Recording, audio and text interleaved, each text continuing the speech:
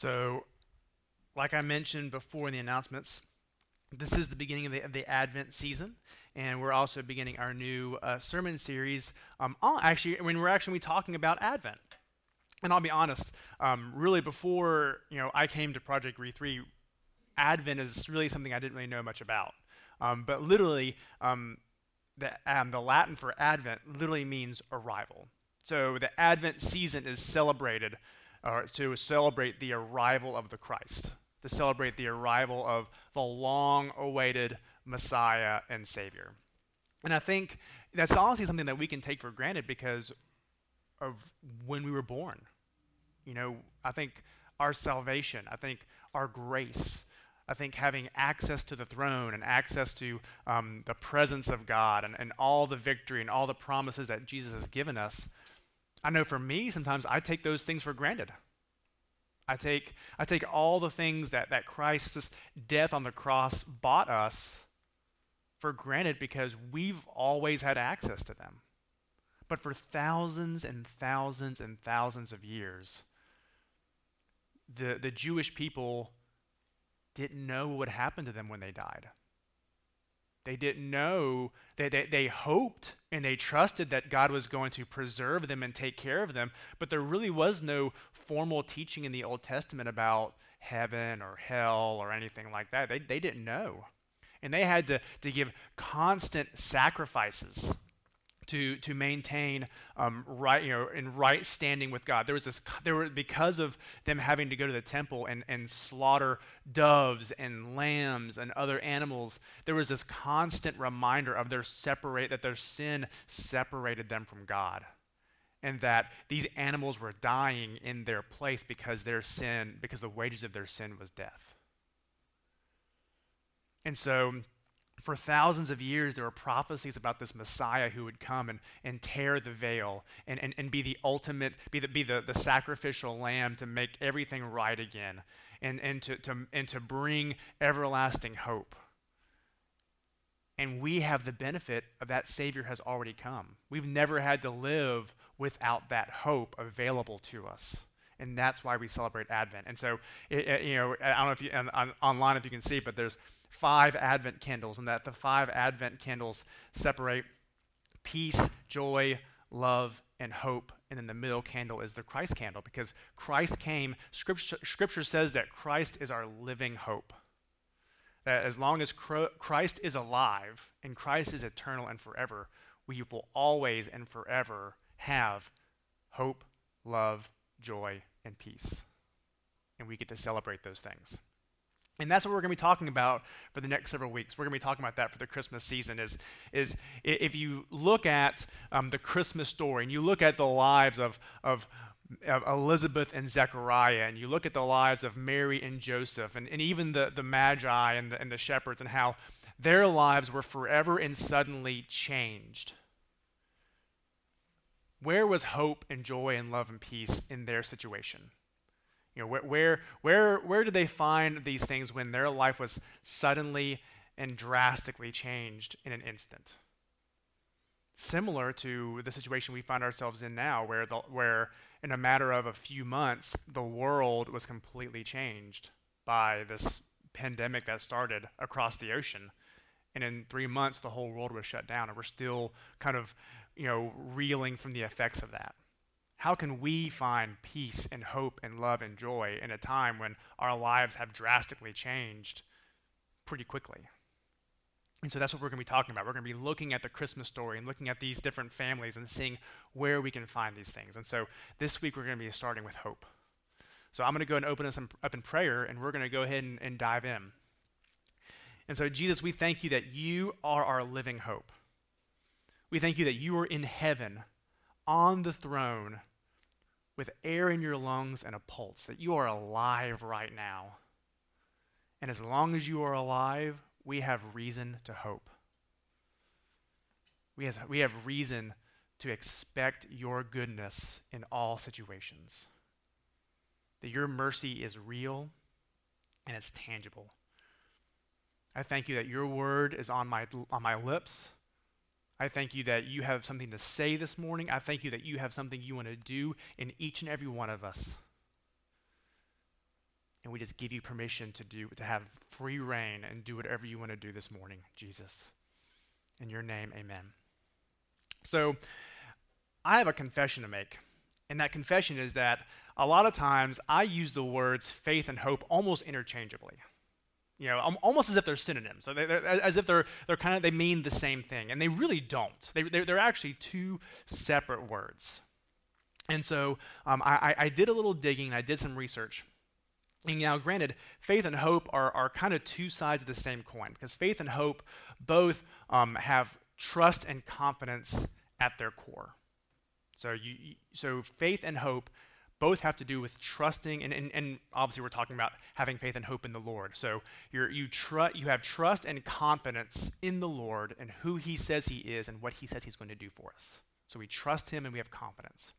But faith and hope look very differently. So to give you an example, when you look at all the scripture that has to do with faith, and there's a lot of it, faith is trust in action.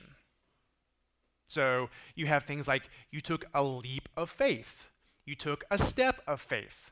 You have Paul, where Paul talks about faith without works is dead. You have Jesus, where he says the faith of a mustard seed can move a mountain. You have James that says the faith of the righteous person will heal the sick. And so you can see from there that faith, and you also have Isaiah, who talks about standing firm in your faith, and if you don't stand firm in your faith, then you won't stand firm at all. So even standing firm is trust in action. So faith is, if faith is present in our lives, faith is going to manifest in action. Hope is different. Hope, on the other hand, is trust in rest. If you look in the scriptures, and you actually look, I'm that guy who likes to look at the Greek and the Hebrew. And if you look in the Greek and the Hebrew, there's actually one Greek word for hope, which I'm not even going to try to pronounce. And there's actually about 5 Hebrew words for hope, which I'm definitely not even going to try to pronounce. But something that all 6 of these words, spanning these 2 different languages, have in common is all of these words for hope have to do with expecting, waiting for, and looking for. Expecting, waiting for, and looking for. If faith is trust in action, hope is trust in rest. And that's incredibly important to understand the difference. Because there's a time to step in faith. There's a time for action. And sometimes there's a time to sit down and wait for God to move. Sometimes we have to take action, and sometimes we have to do nothing and wait for God to do the work for us. Personally, I love faith. I love doing things. I love being in action. I love being able to feel like I have, at least one hand on the wheel. Hope, I'm not a big fan of hope personally, if I'm honest. Because I don't like waiting. I don't like knowing that I am powerless in this situation and that God is my only hope. It's a very vulnerable place to be. It's a very intimate place to be. That's what love is. And that's what we're talking about this morning. We're talking about how important hope is. Because if you think about it, even as in a society, think about, we love talking about faith. We love talking about how, the call to action. What are we going to do with our faith? But we don't like talking about waiting for God. We don't like talking about the times in our lives when there's really nothing you can do but wait for him to show up. That's not as glamorous. That doesn't sell as many books. But how many of us can think back in times of our lives and know, and think of times like that in our lives? Think about situations we were in. I can look back in times in my life and see that hope is one of those things that you don't really realize you need until you need it and you don't have it.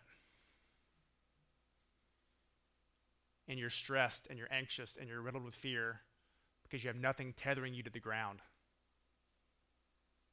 And so we look at Romans 5:4, and Paul talks about how hope is actually something that's developed in us.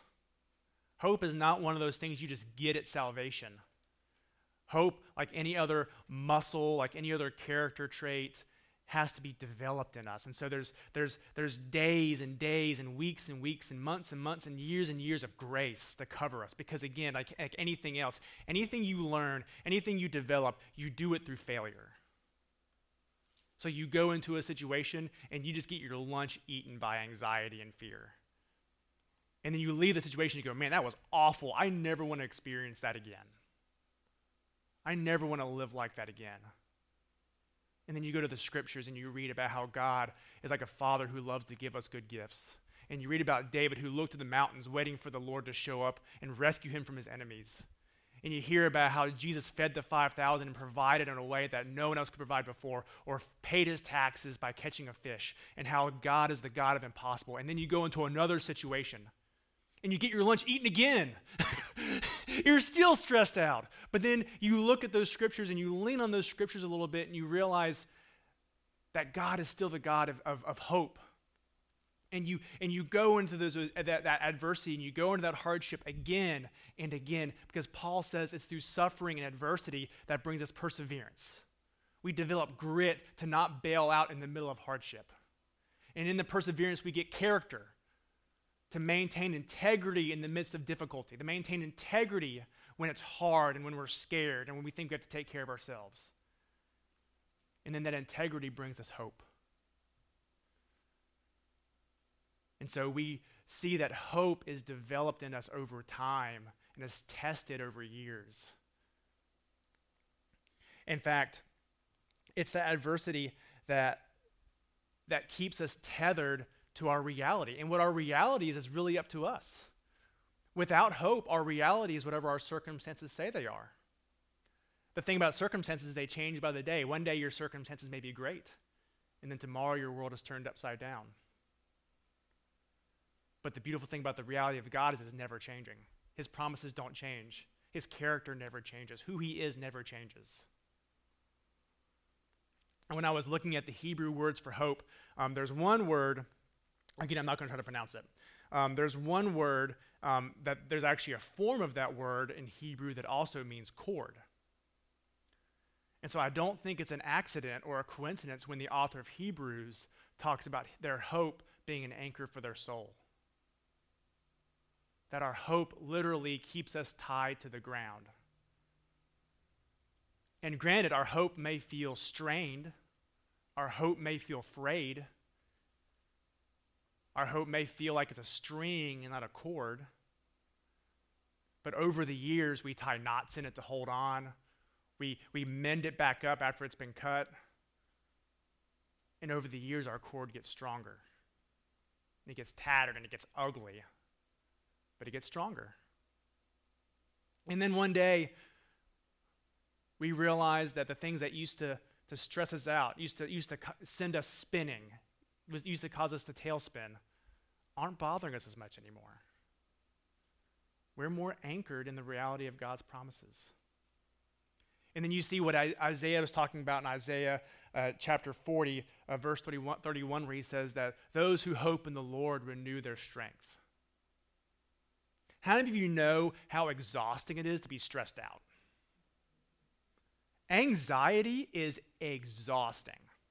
It's like those old commercials, like the hair club for men, when the guy's like, not only am I the president, I'm their biggest customer. It's like, I know. I know how exhausting stress and anxiety is. It drains you. So, I mean, there's all sorts of teachings about what Isaiah was talking about, how like those who hope in the Lord renew their strength.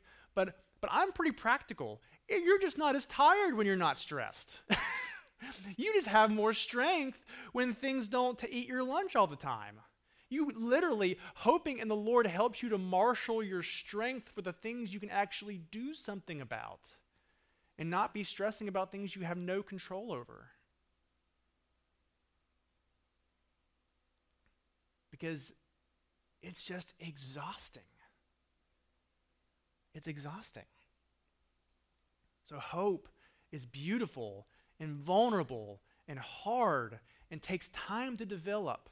And you fail, and then you fail again, and then you think you have hope, and then you realize you don't have as much hope as you need. And that's how hope is built. And that's what makes hope beautiful. And so today what we're talking about, we're reading about the story of John the Baptist's parents. We're talking about Zechariah and Elizabeth. And to give you some context, they've been praying for a child. And so we don't know how old they are, but Scripture says they're past childbearing years. So we don't know how old they are, but apparently at that time in that place in society, they were past the point when anyone would expect them to have children. And so Zechariah is a priest in the temple. So one day he's at work, and they've cast lots for who's going to go into the temple and minister at the altar. And his number comes up. So he goes in to burn incense at the altar while everyone is outside praying and worshiping. And then this happens. We're going to pick up in Luke chapter 1, verse 11. Then an angel of the Lord appeared to him, standing at the right side of the altar of incense. When Zechariah saw him, he was startled and was gripped with fear. But the angel said to him, "Do not be afraid, Zechariah. Your prayer has been heard. Your wife Elizabeth will bear you a son, and you are to call him John. He will be a joy and delight to you, and many will rejoice because of his birth. For he will be great in the sight of the Lord. He is never to take wine or other fermented drink, and he will be filled with the Holy Spirit even before he is born. He will bring back many of the people of Israel to the Lord their God, and he will go on before the Lord in the spirit and power of Elijah to turn the hearts of the parents to the children and the disobedient to the wisdom of the righteous, to make ready a people prepared for the Lord." We're going to pause right there. You can get some mileage out of an experience like that. I mean, for any parent, imagine if that had happened before your kid was born. One, it's kind of a lot of pressure. But two, that's incredible. How many of you, myself included, have thought, man, I would love to have a burning bush or the Lord or an angel appear and tell me what's going on? And Zechariah gets it. He gets the angel appearing to him and telling him that he and his wife's prayers have been answered. They're going to have a son. And not only are they going to have a son, they're going to have an awesome son. Here's Zechariah's response. Verse 18. Zechariah asked the angel, "How can I be sure of this? I am an old man, and my wife is well along in years." The angel said to him, "I am Gabriel. I stand in the presence of God, and I have been sent to speak to you and to tell you this good news. And now you will be silent and not able to speak until the day this happens, because you did not believe my words, which will come true at their appointed time." Now, before we get critical of good old Zechariah here, it's really easy to sit here and read this and go, well, if an angel appeared out of nowhere and told me something, I would believe him. You would think that. But but look at history. Look at the Israelites who were led in the desert by fire at night and by the cloud during the day, and who were given manna and quail every day. But then when the time came for them to take the promised land, they didn't have faith that the Lord would give it to them. And so here you have a man who had obviously been waiting for something that he and his wife wanted for so long. He had become doubtful and maybe a little cynical and maybe lost some hope. He'd been waiting for something for a long time and got tired of waiting. But the problem is he got to the point where even when an angel appears to him in the temple and told him all this stuff, he couldn't hear it. He couldn't receive it. And even when an angel tells him all these things, he's saying, well, how can I be sure of what you're saying? And the angel didn't prove anything. The angel didn't argue with him. He gave him his credentials, told him he was Gabriel. He stood in the presence of God, and he's just going to keep his mouth shut for the next 9 months. And we don't know much. The thing about Scriptures, we don't know a lot of details. For all we know, he got home, and Elizabeth figured out what happened, and she was overjoyed. I mean, for all we know, we don't know. But if I had to guess, if I had to guess, maybe he had lost hope, but she hadn't. And so, really, he was there because of Elizabeth's prayers. But the real question that I've always thought was interesting about the story is, why did he silence him? God's a pretty creative guy. There's lots of ways that he could have disciplined Zechariah for his lack of faith. Why? Why would he silence him?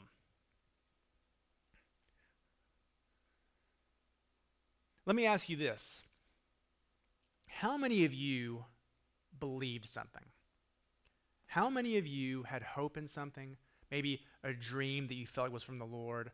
Maybe you felt like you had a word from the Lord about something. Maybe you just had a God idea that you were excited about. And you were so excited about it, you ran out and you told someone about it. And that person was a realist. I'm just going to throw that word out there. That person was a realist. And they squashed your dream. In the name of realism, they squashed the dream.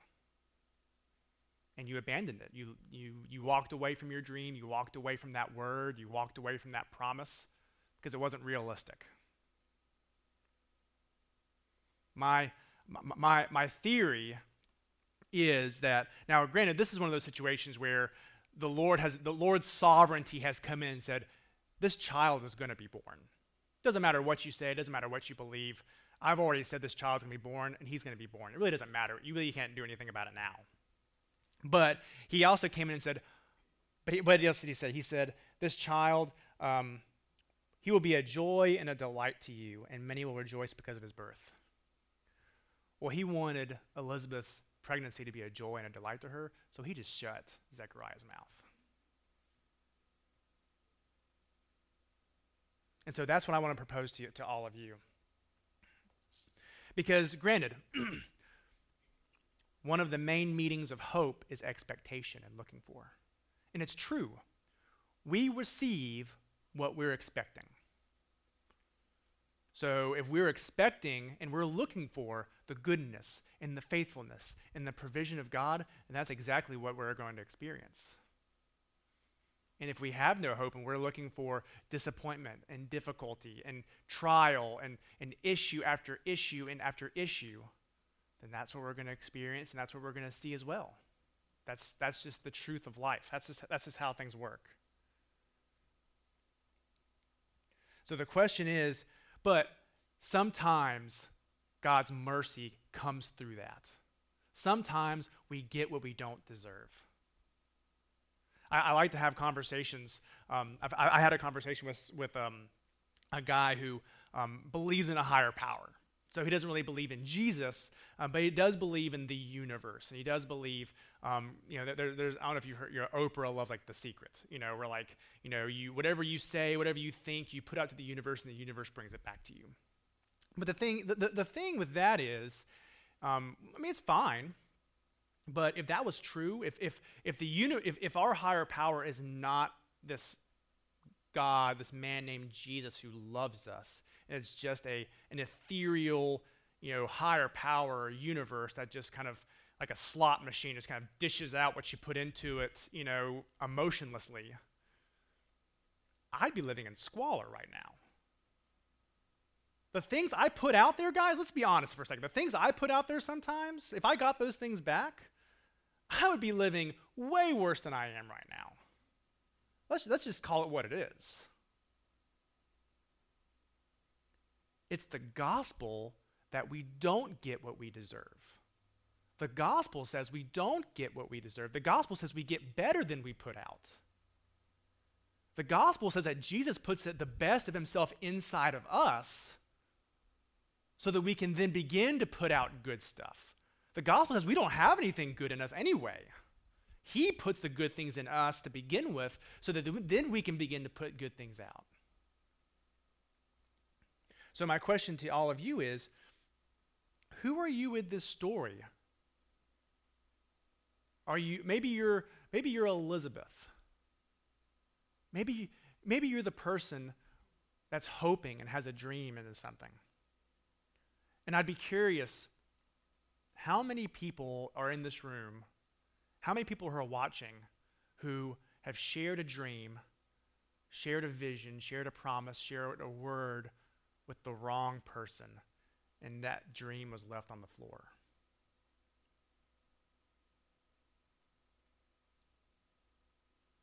And what I want to tell you is,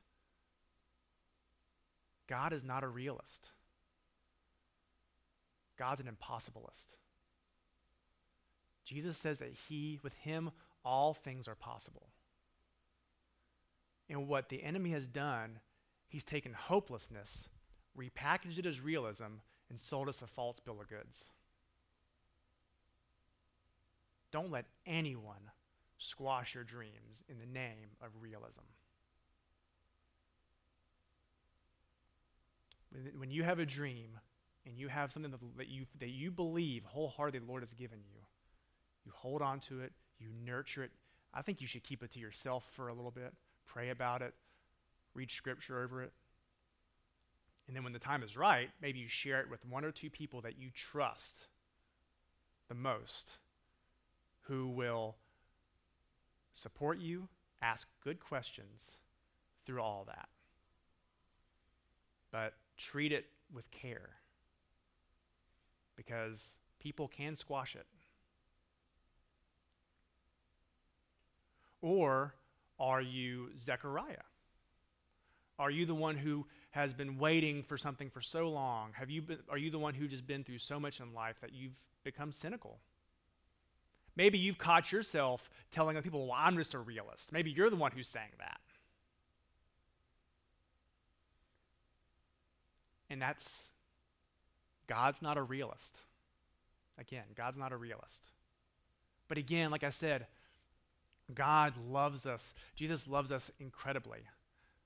So I would just invite you to just remember all the times, like I was talking about before, when God gave you what you didn't deserve. God had mercy. God loves proving realists wrong. He loves doing the impossible. And so what I would challenge you all with is, I actually get this, I get a feeling that God gets bored with us sometimes because we're not challenging him enough. Give him something to work with.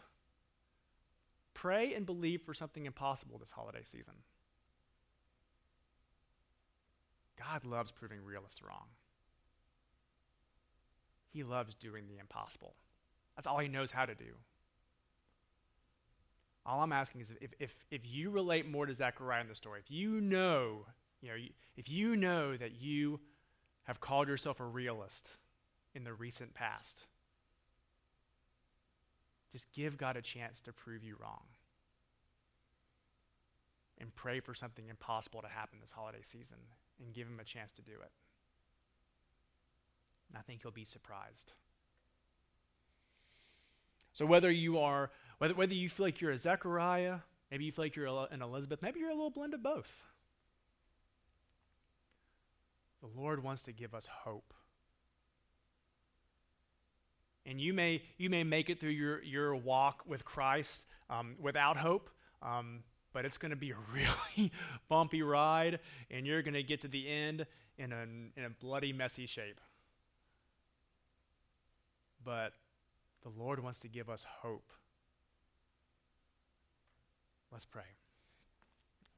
Lord, we thank you that you are the God of all hope, that in all situations you give us reason to hope. And Lord, we thank you that maybe we don't have as much hope as we need, but our hope is growing. And maybe our hope isn't very pretty to look at, but it's getting stronger. And Lord, we thank you so much that you are our living hope. And Lord, I just pray for everyone who is watching, everyone who is here, who has lost a dream because someone has talked them out of it. And Lord, right now, in the name of Jesus, we're just breathing on that dream. We're breathing life back into that dream in the name of Jesus, that you do the impossible. That if these dreams, if these words are really from you, they would take life again in their hearts. And for anyone who is cradling and holding a dream right now, Lord, that you would just protect it, you would show them the next steps, you would give them hope for that dream in the name of Jesus. And for anyone who just knows that their heart is hard right now, for anyone who just knows they've grown cynical and hopeless over the years, and maybe they brand themselves a realist, Lord, I pray that you would just soften their hearts, that you would show them your goodness, you would have mercy on them, and that you would soften their hearts and renew their hope in the name of Jesus. Jesus, I thank you that this is the season of hope, and that we would have more to hope for than ever before. In your name we pray, amen.